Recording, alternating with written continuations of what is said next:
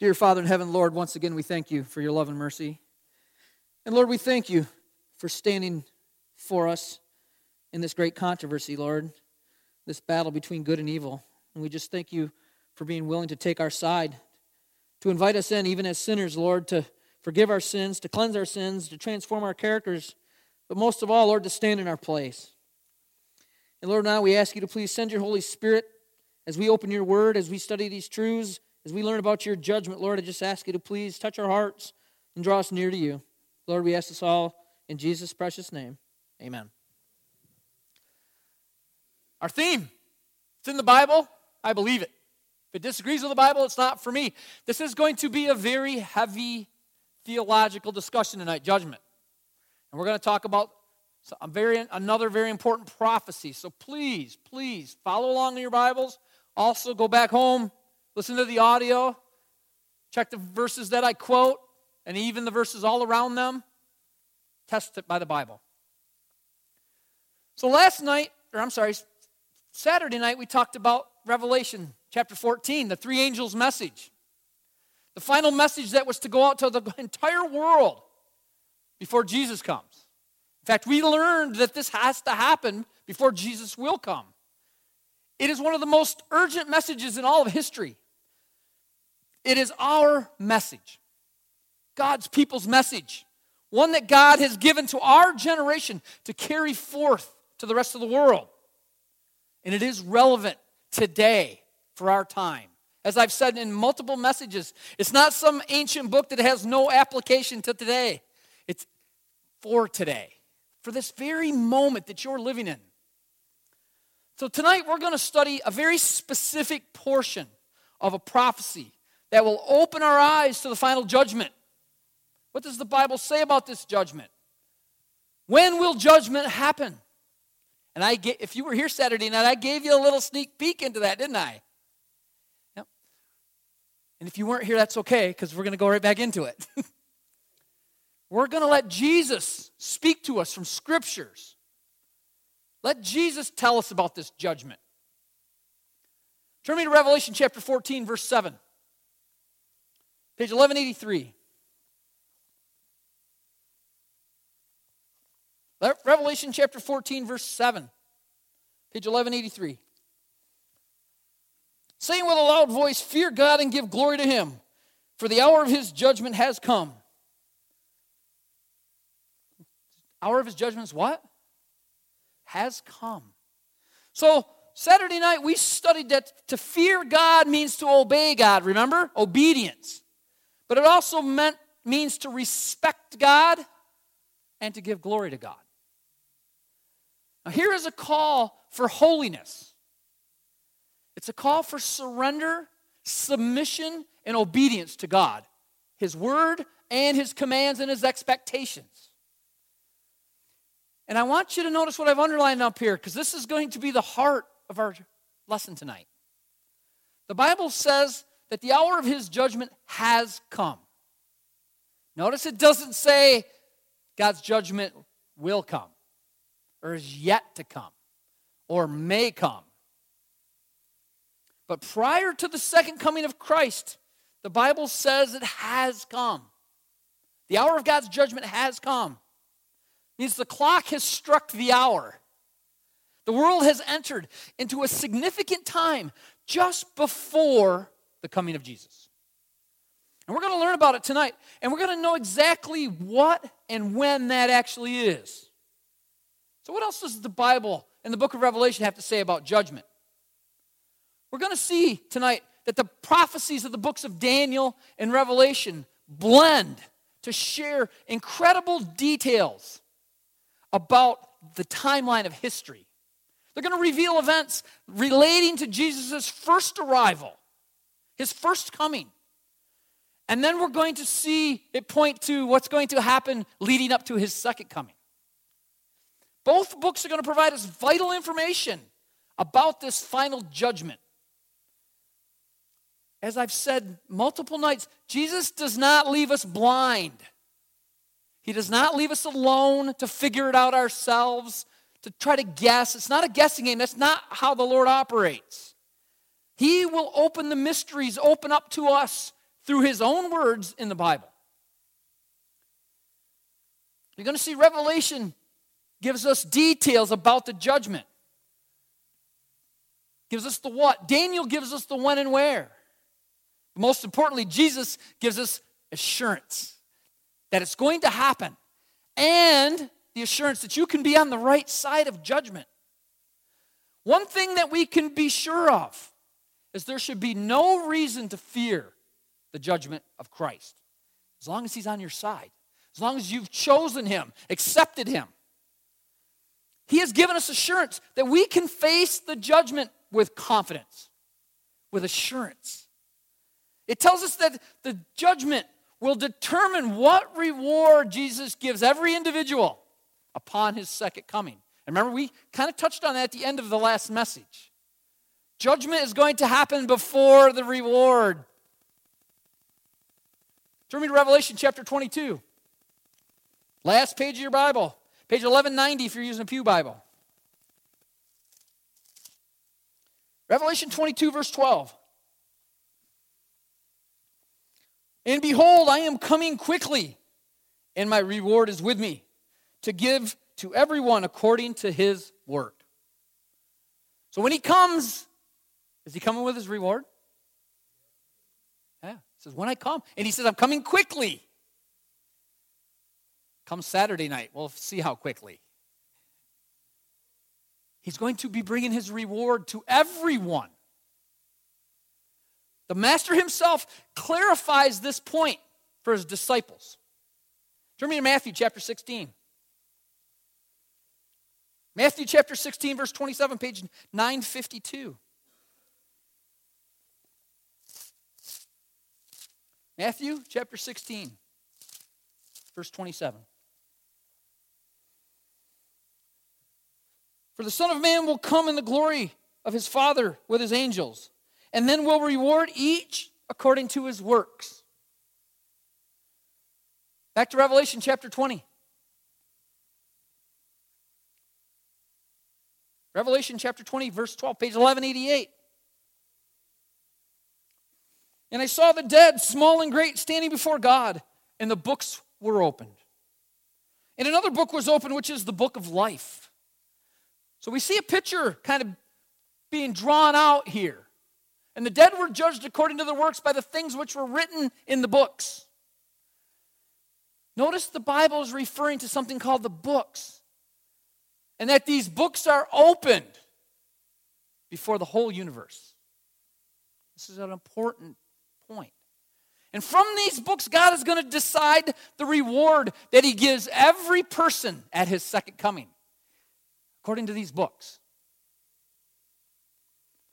Everyone will be judged on whether they have confessed their sins and allowed the righteousness of Christ to be counted in place of their record, or if they have rebelled against God and refused Jesus' offer of atonement. Now, technically, we've all rebelled against God. Amen? According to the Bible, right? All have sinned and fallen short of the glory of God. But you have a chance. If you accept Jesus' perfect record, his sinless sacrifice, you can meet the judgment. To those that refused, their entire record of sin stands against them. But friends, I want you to focus on this. The judgment is not just about looking at what men and women have done. Notice it is the hour of his judgment. It says his judgment. That is God's judgment. You see, something else is going to happen at this judgment. Somebody else is going to be judged. God himself. God himself is going to be judged. Remember, millennia ago in heaven, angels, led by Lucifer, rebelled against God. God had given these angels, just like us, the power of choice, the power of free will.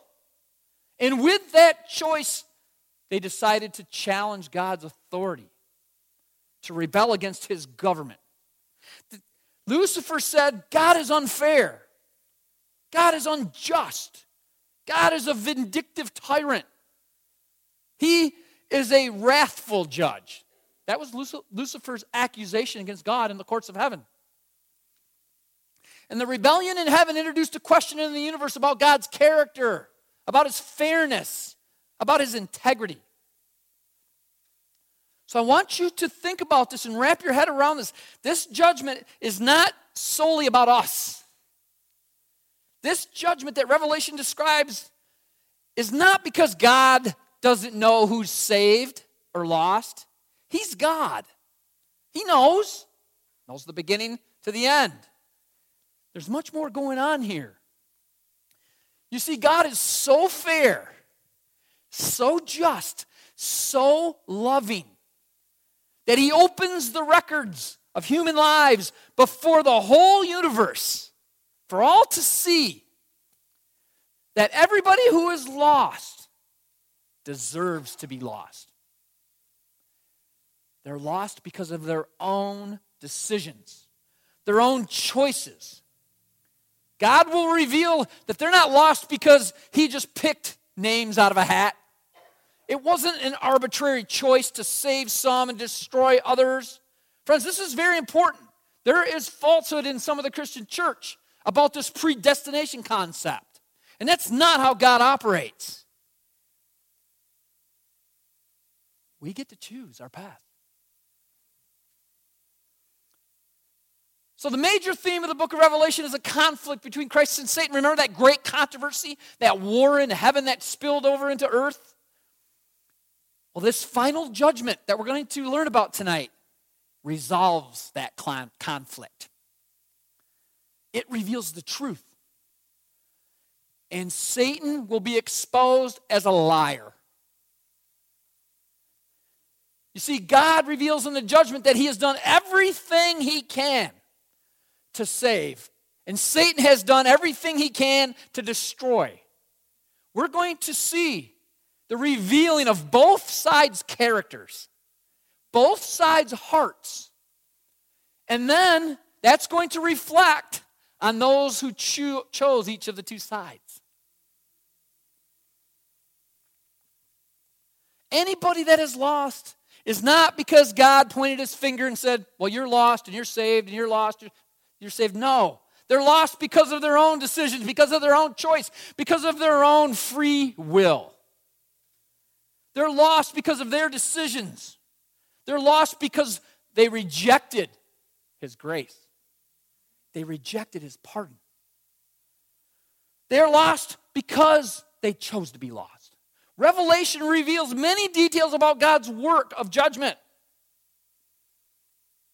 But we ask the first question, where does this judgment actually take place? Where is it going on? Is it going on here on earth? Is it going on in an earthly courtroom? Or could it be happening in heaven itself? Well, my friends, the book of Revelation reveals vivid scenes of the hour of God's judgment. But for us to discover the where and when of God's judgment, we must turn back to the book of Daniel. Remember, we started there earlier in the series. You see, Daniel unlocks many mysteries in Revelation. God intended for us to study those two books together. In the 7th chapter of Daniel, the prophet describes looking up into heaven in vision. And then Daniel writes these incredible words. Turn with me to Daniel chapter 7, verse 9 and 10. Page 864. Daniel chapter 7, verse 9 and 10. I watched till thrones were put in place, and the Ancient of Days was seated. His garment was white as snow, and the hair of his head was like pure wool. His throne was a fiery flame, its wheels a burning fire. A fiery stream issued and came forth from before him. 1,000 thousands ministered to him. 10,000 times 10,000 stood before him. The court was seated, and the books were opened. That's an amazing picture, isn't it? Powerful. Look at the symbolism and the imagery that the Lord shares with us. So who are these 10,000 times 10,000 beings that we read about? They're angels of God. Cherubim and seraphim. And this scene of glory, this scene of beautiful splendor takes place not on earth, but in heaven, in the very throne of God. The court was seated. And my friends, this is not the Supreme Court. This is the highest court in the universe. And there is no appeal. This is the court. So, to answer our question, where does the judgment take place? We find the answer in the Bible, in heaven, not on earth. Of course, the next question, when? We want to know that, right? When? When does this take place? We noted in the first angel's message in Revelation chapter 14 that declared the hour of God's judgment has come. So, I ask you, is this message before or after the second coming, based on what we've studied? Before. So if the judgment has already started before the second coming, and if all the signs of the times that we have studied tell us that the second coming is very near, could it be that the judgment in heaven has already begun? Could be, right? It's starting to fall into place. It's a possibility. Could it be that when Christ descends, the judgment will have already been finished? And those that are resurrected and caught up to meet him in the air have been declared in the judgment as righteous through Jesus? Could they have been saved by the blood of Jesus already before Jesus comes?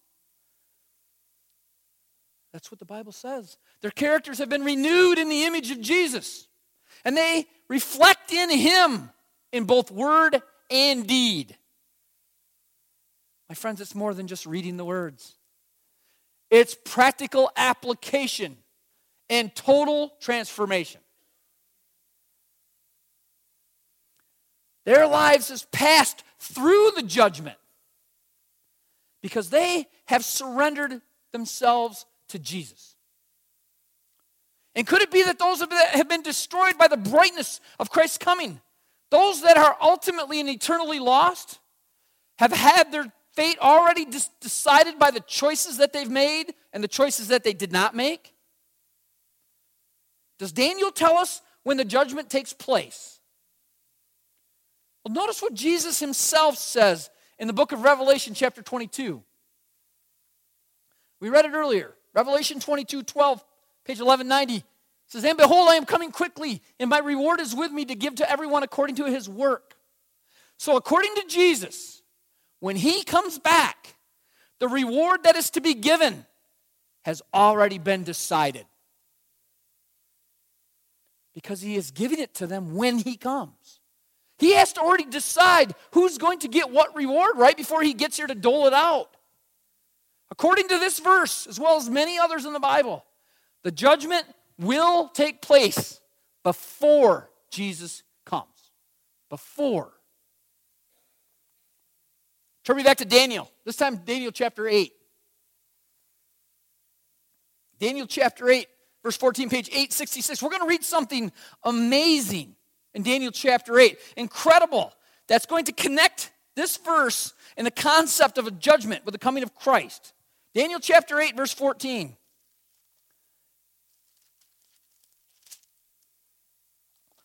"And he said to me, for 2,300 days, then the sanctuary shall be cleansed."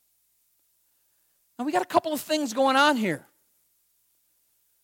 First, we have a time period, don't we? 2,300 days. 2,300 days. What's the significance of that? That's a pretty specific number, isn't it? It's an exact number. What's the event? There is obviously some sort of timeline that's going to be associated with this prophecy. And my friends, we need to understand that if we're going to understand this judgment concept, this timeline, this prophecy. Let's continue in Daniel chapter 8, verse 16 and 17.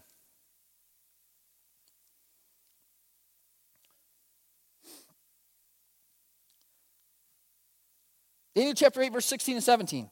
And I heard a man's voice between the banks of Ulag who called and said, Gabriel, make this man understand the vision. So he came near where I stood, and when he came, I was afraid and fell on my face. He said, understand, son of man, that the vision refers to the time of the end. So what does this vision refer to? What is this that Daniel's been shown? What does it refer to? The time of the end. So according to what we've studied so far, is it safe to say that this vision, that this prophecy applies to us? Absolutely, right? We've studied it in the Signs of the Times. We studied it in the Daniel 2 prophecy. We've established from the Bible that we're living at the end of time. So if this prophecy, this vision, applies to the time near the end, it applies to our time. It's something we need to know about. This prophecy is relative to us, which means it must be of critical importance for us to understand it. And the Bible says that the sanctuary shall be cleansed. Now, this might be a little bit difficult to understand, but it was not difficult at all for Daniel to understand. Because, you see, Daniel was a Jew. And Daniel lived during the days of the Old Testament sanctuary. Remember I mentioned that a little bit in a previous message. So what does the cleansing of the sanctuary actually mean? Well, we're going to go back to the Old Testament, and we're going to find out what this cleansing of the sanctuary means, so we can apply this to our understanding of this judgment. And there's an important text that was going to give us a huge clue. Turn me to Exodus chapter 25. Page 75. Exodus chapter 25, verse 8. And let them make me a sanctuary that I may dwell among them. So we've studied about the sanctuary when we looked at Revelation's Lamb, Jesus Christ, to whom all the Old Testament sacrifices pointed. Remember? We talked about all those innocent animals that were killed, and they were symbols that pointed towards the true Lamb, Jesus Christ. We learned that it was His life that was given for us, that was the real sacrifice, and that we were going to find that that Lamb and the sanctuary play an important role in this prophecy. Now think about this. It's amazing that through God's people, even though they rejected Him so many times, so often, He still wanted to do what? Dwell among them. He wanted to be with His people. He yearns for us to be with Him. Now, friends, this should be a huge encouragement to us all, as it reminds us that God's sole desire is to be with us, His people. That's what He longs for. You see, the sanctuary in the Old Testament was a place where God would meet with His people. There were several parts to it, and there were many services that went on in the sanctuary. Many people do not understand this important element, and we need to make this clear tonight. All of the services in the sanctuary were symbols that pointed to Jesus. They pointed to Jesus. They pointed to something that Jesus would do in our lives, in the lives of the believer. It revealed that Jesus, in many ways, it revealed His heart. It revealed His role. It revealed so much about Jesus' character. And it also will reveal to us what it is He's doing right this moment. It is also a model that reveals prophecy. Much of what is written in the book of Revelation and the other prophetic books are quotes or references to the sanctuary. So in order to understand time prophecy, my friends, we must understand the sanctuary.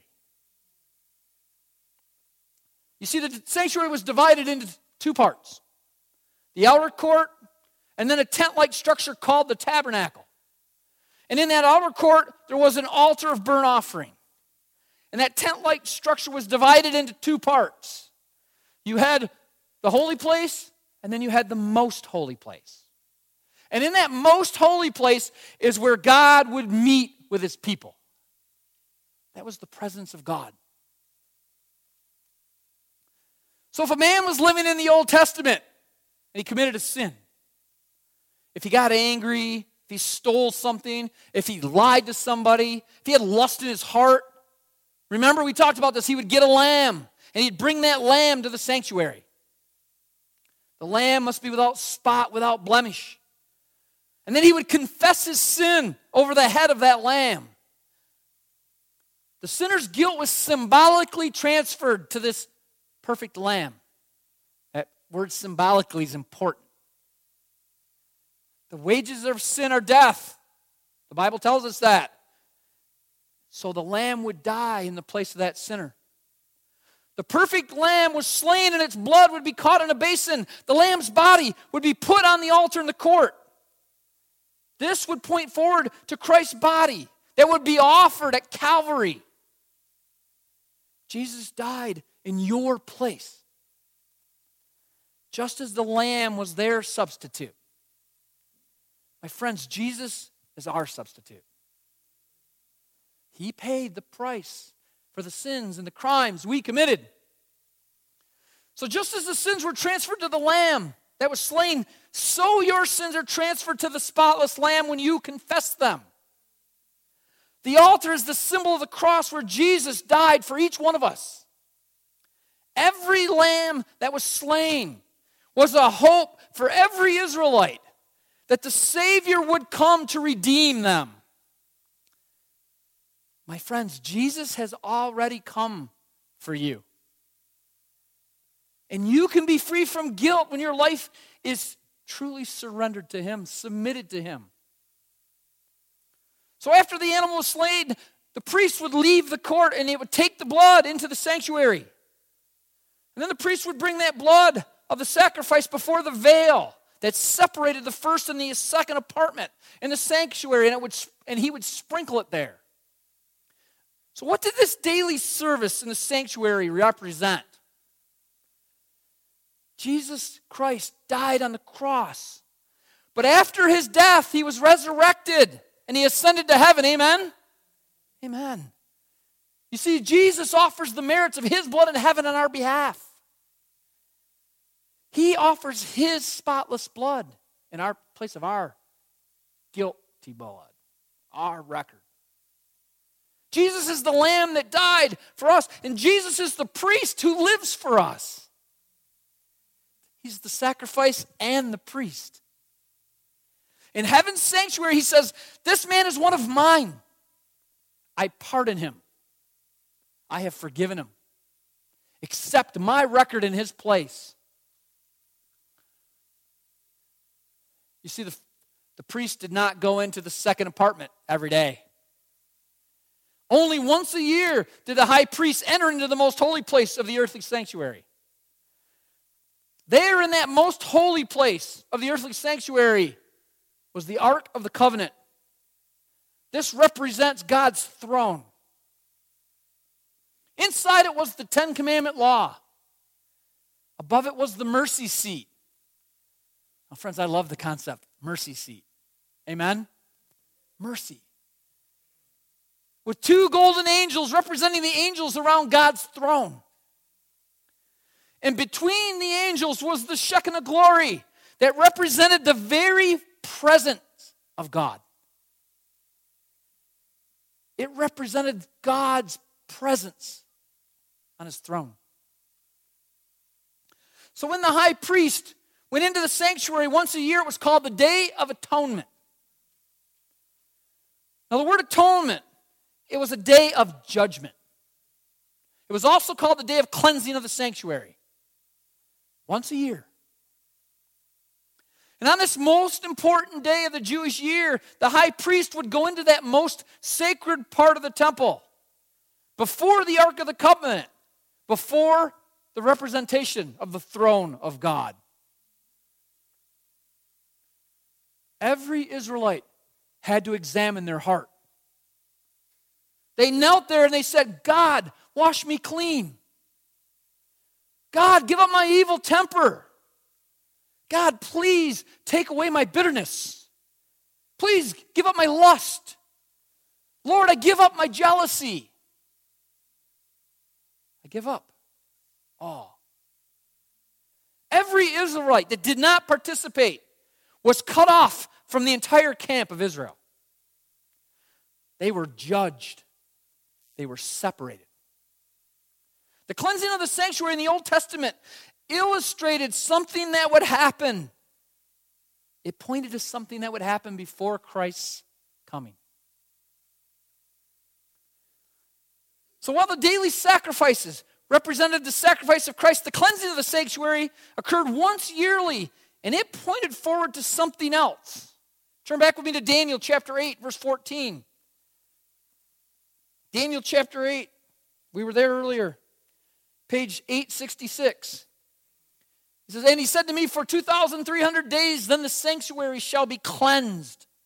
My friends, this refers to the judgment. The judgment that takes place before the end of earth's history. The final judgment. The Day of Atonement was an illustration of God's judgment in the heavenly sanctuary that will occur just before Jesus' second coming.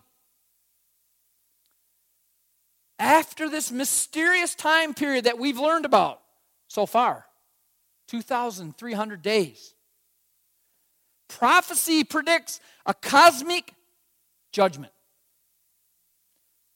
that will take place before Jesus comes again. God will sit on his judgment throne.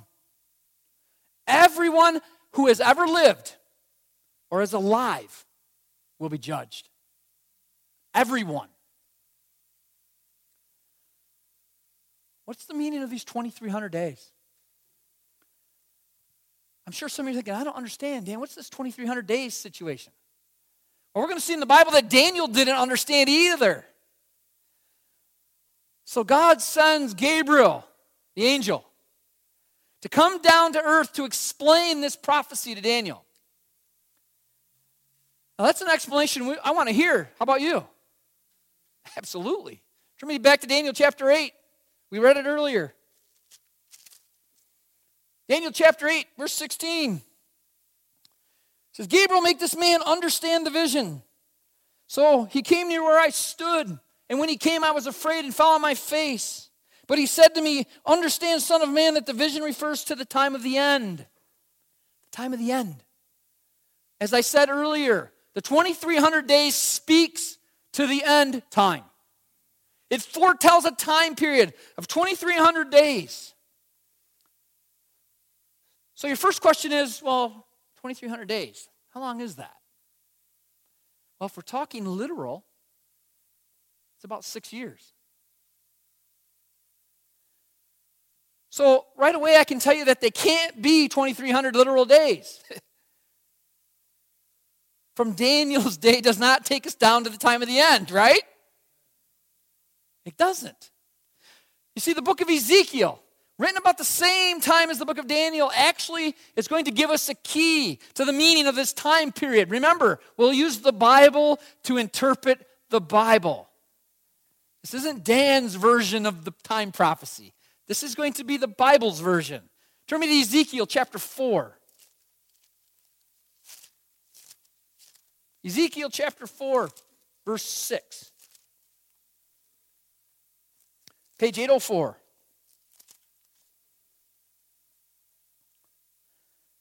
And when you have completed them, lie again on your right side, then you shall bear the iniquity of the house of Judah 40 days. I have laid on you a day for each year. I've laid on you a day for each year. My friends, in Bible prophecy, a day equals a year. A day equals a year. So in this prophecy that we're studying, a symbolic prophetic day is going to equal one literal year. I have laid on you a day for each year. So 2,300 prophetic days equals 2,300 literal years. That will lead us down to the time of the end. Now let me ask you a question before we keep going. Does it make a little bit more sense now? Does it seem a little bit more logical? Amen. Our Lord is a Lord of order. The picture becomes clearer. So, if the Bible gives us the starting point for the 2,300 years, then we could actually calculate the end point, right? Because now we know the duration. We need one of the end points. Is Jesus tonight in that innermost sanctum of heaven's sanctuary? Is he there right now? Is the call of judgment hour a call to commitment? A call to surrender? A call to allow Christ through his blood to cleanse our hearts? Could we be living in that special, unique time of Earth's history today? It's possible, isn't it? To find out, we're going to study the Bible. We're going to continue actually studying the book of Daniel. And in Daniel chapter 9 now, we're going to find an amazing prophecy about Christ's first coming. You see, in Daniel chapter 9, the angel Gabriel returns to give Daniel more information. Remember, Daniel was confused. And the Lord dispatched Gabriel to help Daniel understand. And we're going to see that he predicts Christ's baptism. We're going to see that he predicts the exact date of Christ's crucifixion. The exact date when the gospel will go to the Gentiles as the Jewish leaders reject the gospel of Jesus Christ. My friends, this is a prophecy that is focused around Christ. It's focused around Christ's life. It's focused around his sacrifice. It's focused on what he did for us, what he gave for each of us. This prophecy also will help us find the starting date of this 2,300-day period that we learned of in Daniel chapter 8. Turn me to Daniel chapter 9, verse 24. Daniel chapter 9, verse 24. 70 weeks are determined for your people and for your holy city. What's the holy city? Jerusalem. So we see in the expansion that Gabriel gives that the first 70 weeks of the 2,300-day prophecy are determined for Daniel's people. They're determined for the Jews. You see, the Old Testament was written in the Hebrew language. 70 weeks are determined. The Hebrew word that we translate to determined means cut off, amputated or cut off. So 70 weeks of this prophecy in Daniel 9 is actually cut off. But what is it cut off from? The 2,300 days in Daniel chapter 8. So the first 70 weeks of the 2,300 days apply to Daniel's people. They apply to the Jews. You see, the Bible tells us that there will be 70 prophetic weeks in this prophecy. And remember our math earlier, right? One day in prophecy equals how much? A year. A literal year. So what do we do with the 70 weeks? We calculate it into prophetic days. How many days are there in a week? 7, amen. So 70 weeks times 7 days in a week, 490 prophetic days. So this 70-week period that's cut off gives us 490 days or 490 literal years for this piece of the prophecy. As I said, remember, I laid on you a day for each year. Everybody following along? A day equals a year in prophecy. Therefore, these symbolic days in prophecy are 490 literal years. So, these 490 years are cut off from this 2,300 years. And they relate specifically to the first coming of Jesus. You see, Jesus came to his own people. He came to the Jews. And he invited them to accept his word, to accept him as Messiah. And he called them to do something, to take the gospel to the rest of the world. He called not only them to him, but he called them to service. But they rejected him. So that first 490 years of prophecy are about Jesus and the Jews. So when does the prophecy start?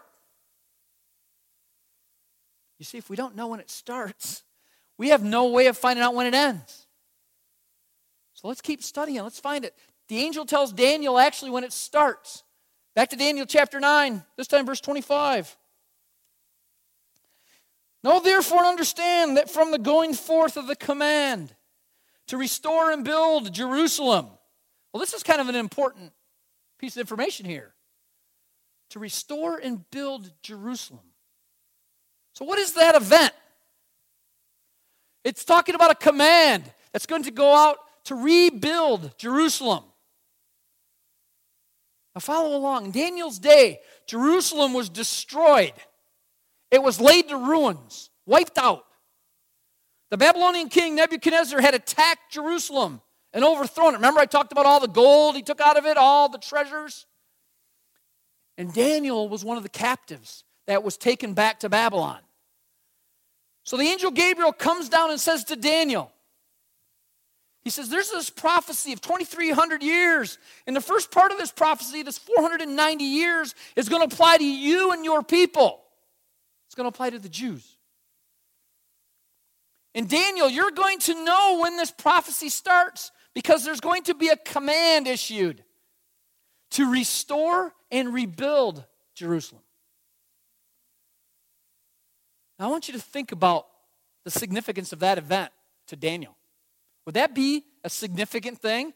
Yeah, his homeland was wiped out, was destroyed, the city that he loved, the city of God. So trust me, Daniel's going to take great significance and interest in a command to be issued to restore his beloved city. The verse continues, know therefore and understand that from the going forth of the command to restore and build Jerusalem until Messiah the Prince, there shall be 7 weeks and 62 weeks. Who is this Messiah the Prince? Jesus Christ. Anybody question that? Okay. If you do, speak up. Now Daniel's going to get excited. You see, 7 and 62 weeks is 69 weeks. So now Daniel's thinking, are you saying that when I see the command passed, when the king writes that decree, from that time until Messiah is 69 prophetic weeks? That's what he's asking Gabriel. And Gabriel says, Daniel, that's exactly what I'm telling you. When does this prophecy begin? It begins upon the command to rebuild and restore Jerusalem. Do we know when that command was issued? We absolutely do. We know from the Bible and we know from secular history. In the Bible, Ezra chapter 7 tells us that King Artaxerxes issues a decree. And it's in 457 BC. It's a time that provides Israel with a national identity. It restores their ties to their homeland, to their city.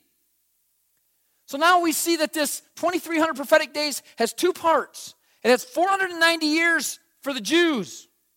And then it has 1,810 years for the Gentiles. And it starts with a command to rebuild Jerusalem. And as I said, we can date that command to 457 BC. Please Google this when you get home. Don't trust me because you see it up here in a slide, and a pretty slide. I can throw any number up there. Google it. So now we can begin tracing this 490-year time period because now we know the starting point, the anchor point. And that anchor point is 457 BC when the decree went forth to restore and rebuild Jerusalem. You say, well, Dan, how can we be sure of that date? What I'm about to show you is going to prove beyond a shadow of a doubt that it is indeed the correct date. Are you ready for that? Amen. You see, the angel Gabriel tells Daniel that from the start of the decree, which was 457 BC, until Messiah the Prince comes, which is Jesus, there shall be 7 weeks and 62 weeks. And that's just a fancy biblical way of saying 69 weeks. What does the word Messiah mean? It's Messiah the Prince. You see, the word Messiah means the anointed one. Was Jesus ever anointed? Well, yes, he was. Jesus was anointed at his baptism. In fact, Acts chapter 10 says that when he went into the water to be baptized, he was anointed by the Holy Spirit. So we know that his anointing was at his baptism. Therefore, from the command to restore and rebuild Jerusalem, it would be 69 prophetic weeks until the baptism of Jesus. You see, that decree went forth in the fall of the year. So if you go 69 prophetic weeks, which equals 483 literal years, forward on a timeline of history, from the fall of 457 BC, it should take you to the baptism of Christ. And you see 483 years forward takes us to AD 27. AD 27. You say, well, okay, Dan, what's the big deal about AD 27? How do I know that's when Christ was baptized? Well, once again, the Bible. The Gospel of Luke actually helps us get an exact confirmation. Turn me to Luke chapter 3. Luke chapter 3, verse 21, page 993. Luke chapter 3, verse 21.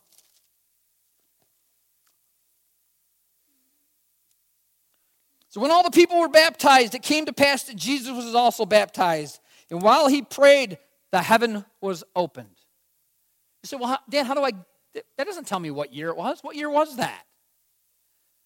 Well, let's back up in Luke chapter 3. Luke chapter 3, verse 1. Now in the 15th year of the reign of Tiberius Caesar, Pontius Pilate became governor of Judea. Oh, now wait a minute. Now we've got some information. The 15th year of the reign of Tiberius Caesar. Once again, go to secular history. Google this.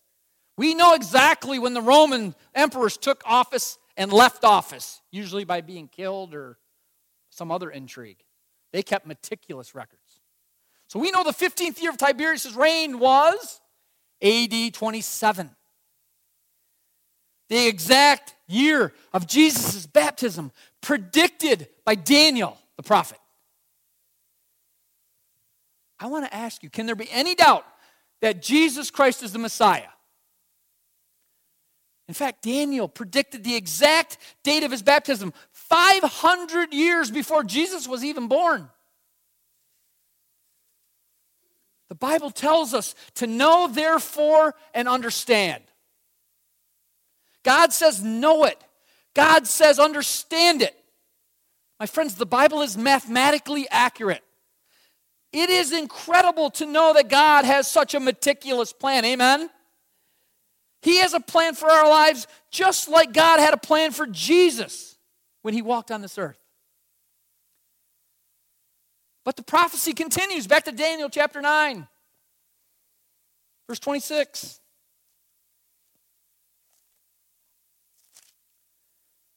And after 62 weeks, Messiah shall be cut off.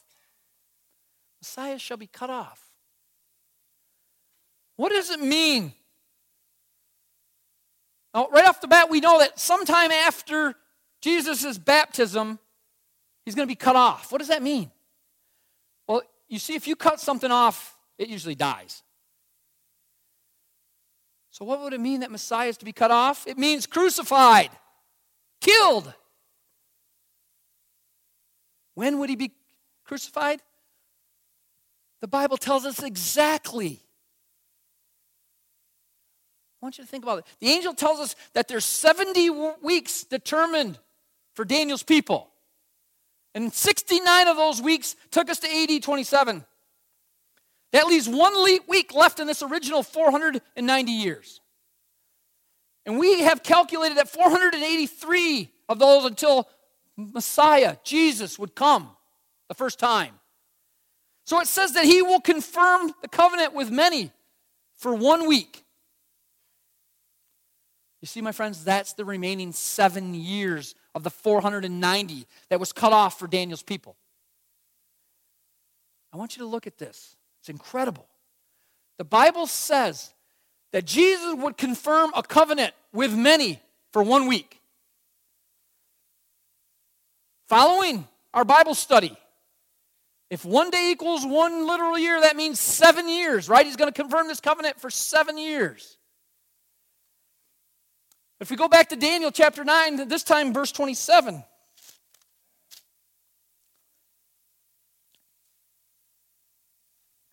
Then he shall confirm a covenant with many for 1 week. But in the middle of the week, he shall bring an end to sacrifice and offering.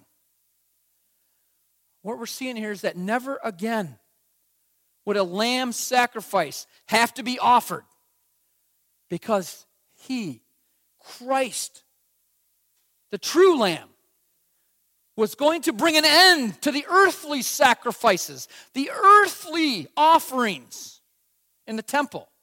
And that he, the Lamb of God, would be offered on the cross. It's pointing them towards this ultimate sacrifice, this true sacrifice. My friends, I say praise God. And I praise God even more because it happened exactly on time. Happened exactly how God said it would happen. In exactly the time frame and in exactly the manner. The text said that he would bring an end to sacrifice. He would bring an end to offering in the middle of the week. What's the middle of 7? 3.5. Exactly. Doing some high math here, aren't we? So the decree goes forth in 457 BC. 483 years takes me to the fall of AD 27. We know that's when Jesus was baptized. The middle of 1 prophetic week is 3.5 prophetic days, or 3.5 literal years. So from the fall of AD 27, when Jesus was baptized, we go forward 3 years and 6 months. And that brings us to the spring of AD 31. Precisely on the feast of the Passover, when Christ was crucified. You see, understanding Christ's work and his mission will help us to better understand how well each of these dates fit in the prophecy. Daniel not only prophesied about the coming of Christ and his baptism, he also knew the exact date of his death. What an amazing God we serve. Once we accept and understand these beautiful truths, this gives us absolute confidence in the Bible, which in turn gives us absolute confidence as Jesus being our Savior. He died for you and I right on time, right on schedule. Daniel 9 is about Jesus Christ. It's about Messiah, the Savior of the world. God wrote of his death before he was even born to give us hope. To give us hope that our sins could be canceled through his death, and that he would overcome, and that therefore we could overcome. That he now lives his life in us if we submit to him. Daniel chapter 9, verse 27. Then he shall confirm a covenant. A covenant is a promise. Promise. With many for 1 week. Now some people are confused. Who's this verse actually talking about, Dan?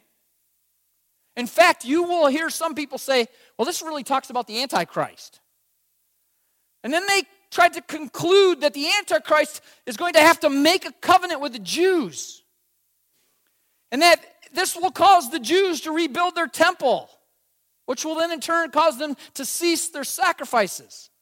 I see some people shaking their heads, but turn on Christian radio any day of the week and you're going to hear this. My friends, you will find nowhere in the Bible where the Bible says that the Antichrist will cause anybody to enter into a covenant. But the Scripture records that Jesus, our Messiah, does. Turn to Matthew chapter 26. Matthew chapter 26, verse 28. Page 963.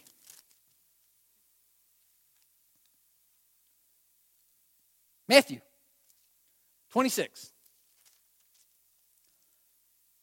27 and 28. So then he took the cup, and he gave thanks and gave it to them, saying, "Drink from it, all of you. For this is my blood of the new covenant." There's that word, covenant. Amen? New covenant, which is shed for many for the remission of sins. You see, my friends, Jesus did confirm a covenant with many for the remission of sins during the Last Supper. He wasn't beginning it then. He was confirming that it was already in place. Think about how powerful that is. This covenant includes you and I tonight. When we accept His words and we believe His words by faith, for this is my blood of the new covenant, which is shed for the many for the remission of sins. My friends, Jesus Christ is the Lord of the covenant. Jesus confirms that covenant with His shed blood, and He ratifies that covenant on the cross. Christ was crucified exactly on time. This prophecy from the book of Daniel is so amazing. Christ is the Messiah, and He was crucified exactly on time. And He was crucified for all who would accept Him. Turn me to Galatians chapter 4.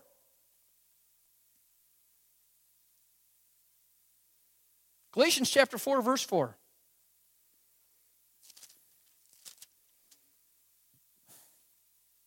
But when the fullness of time had come, God sent forth His Son, born of a woman, born under the law. When the time had come, God sent forth His Son. In Mark chapter 1, verse 15, page 968, it says, the time is fulfilled. It's referring to Jesus. Turn me to Romans chapter 5. Romans chapter 5, verse 6, page 1088. For when we were still without strength, in due time Christ died for the ungodly. The Apostle Paul tells us that Christ would die on time. Jesus confirmed this covenant He made from the beginning of time, and He confirmed the covenant with His blood. From the very moment Jesus was born into the earth, God was working on a time clock. He was working on a schedule, and that clock kept ticking.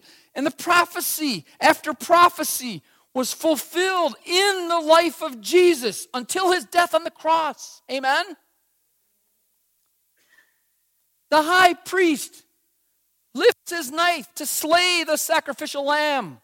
The knife trembles in his hand, and at that moment, the curtain of the sanctuary rips from top to bottom.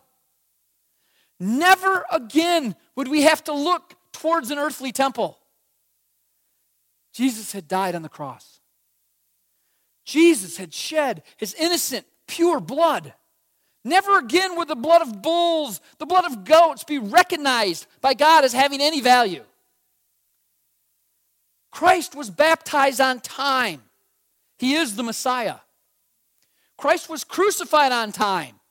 He is the Messiah. My friends, Christ would die. He would be resurrected, and He would ascend as our high priest.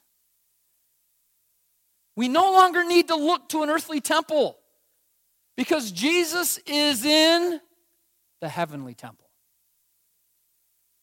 And I say, praise God. Our eyes aren't to be fixed on Jerusalem. Our eyes are to be fixed on a cosmic conflict between good and evil. A titanic struggle between Jesus and Satan. Jesus was crucified in AD 31. in the spring, exactly as the Bible foretold. But he still does not reject that nation. They killed him.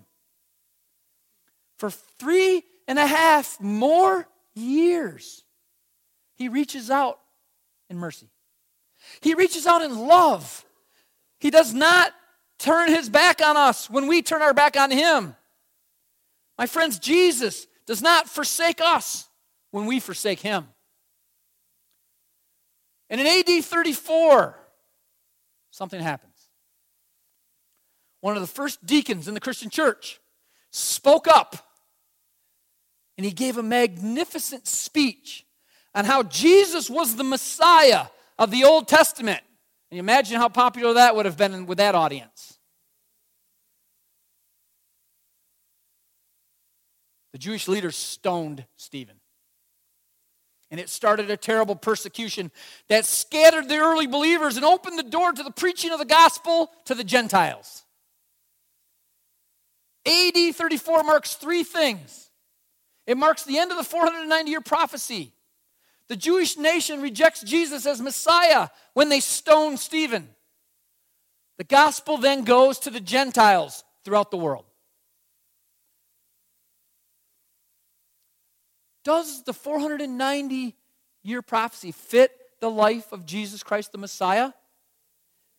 Does the day for a year application work for this prophecy? Absolutely.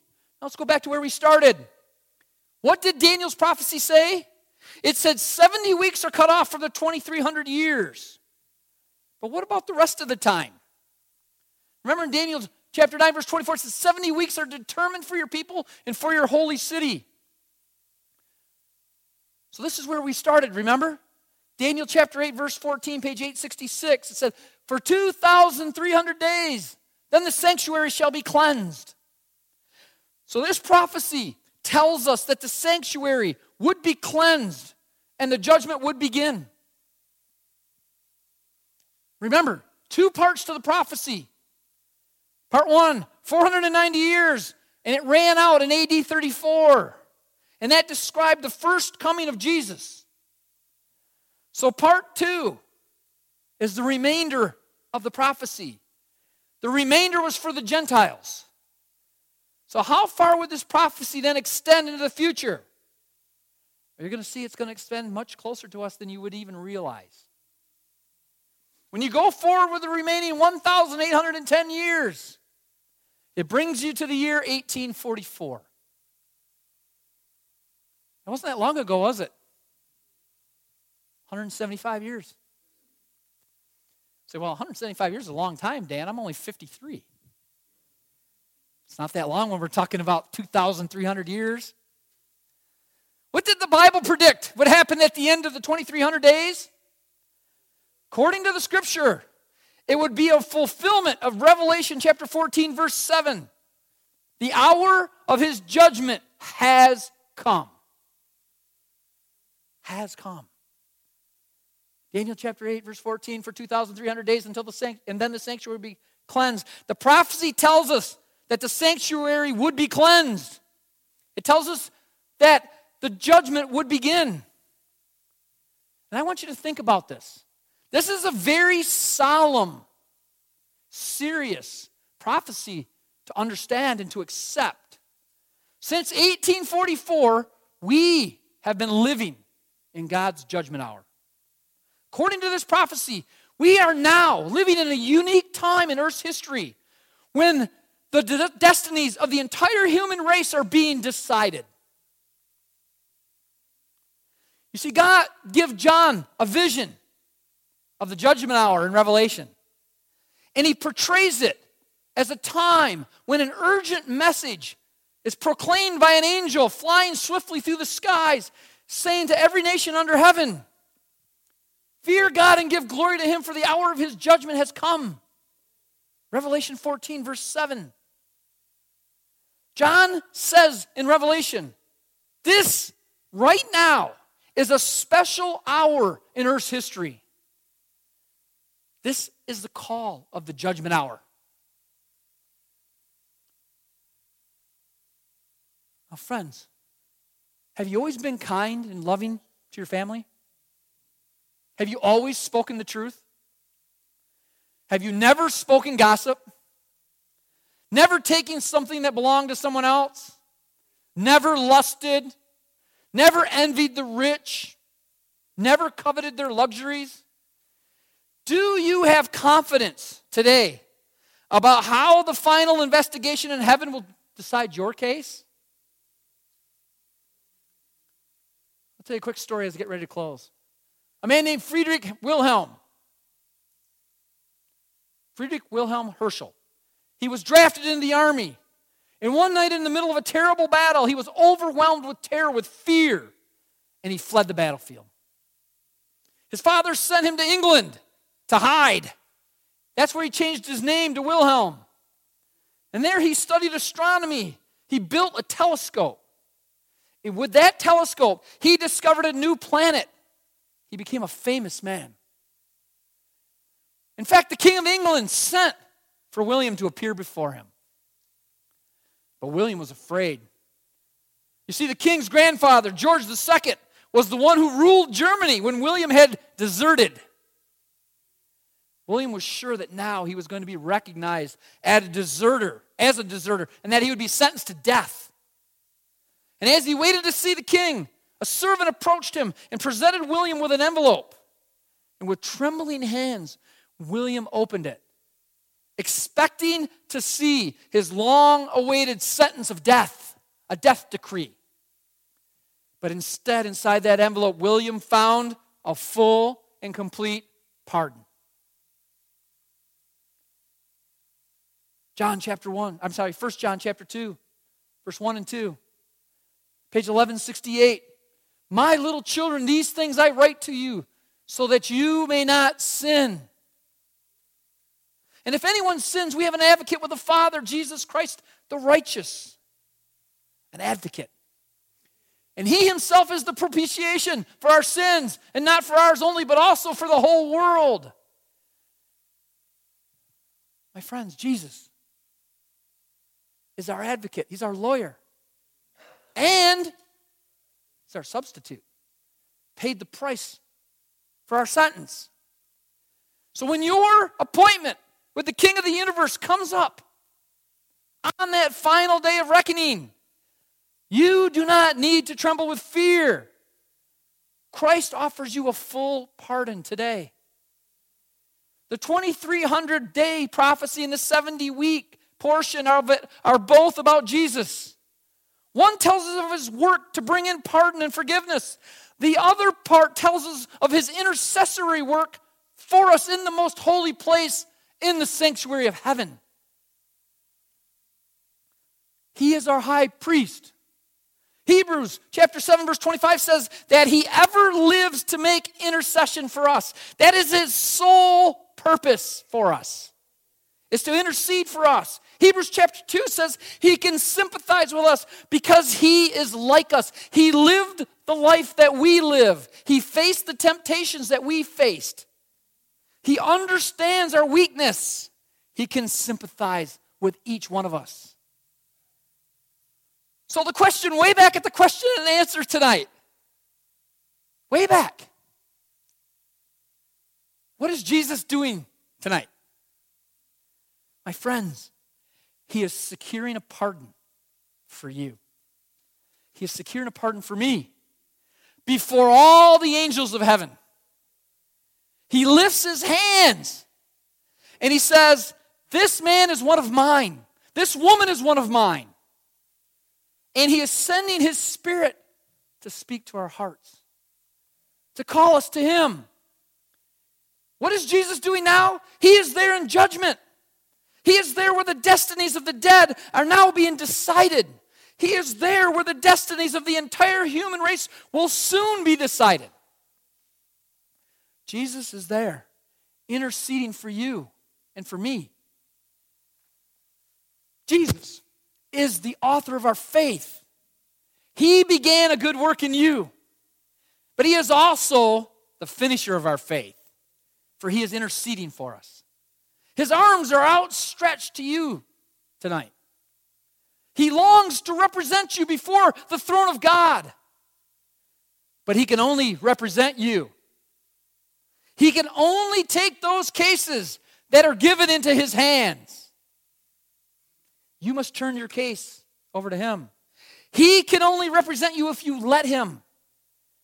Jesus will never say you are one of his if you're not. He will represent you, but he will never lie for you. If you will give your life to him, if you will become his, you can become his child once again. I ask you tonight, will you open your heart to him? Will you ask Jesus, Jesus, I have a sense tonight, like I never did before. I realize this is a special time in history. If you say, oh God, present my name before the Father, write pardon on my name. If you say to him, oh Jesus, cleanse my heart, he will intercede for you. He will stand for you before God's throne. My friends, is that your dearest wish tonight? Amen. Please bow your heads and join me in a word of prayer. Oh Jesus, before the throne of God, I know, Lord, that I could never pass judgment alone. And Lord, I know that my record is full of guilt, full of recrimination. But Lord, I know you stand for me. I know you offer your record in my place. And Lord, you pour out this prophecy, this timeline, all of this detail, all of these dates, not just as an academic pursuit, but as a demonstration of your love, as your demonstration of how much you love mankind. And Lord, please continue to intercede for me and for these dear souls. Continue to call their hearts, reckon with them, strive for them, stand in our place. And Lord, there may be some here that haven't given their hearts to you yet, Lord, and I just ask you to continue to please call to them, speak to them, pour out your Holy Spirit upon them. Continue to woo them and continue to always love them as you do. Lord, I thank you for these truths. I thank you for being a God of order, a God of time, but most of all, a God of love. And Lord, I ask you please to keep these dear souls safe, protect them as they travel. Bring them back to continue to study your word and bring them in to your loving kingdom. Lord, we ask this all in your Son, Jesus' name. Amen. Tomorrow night.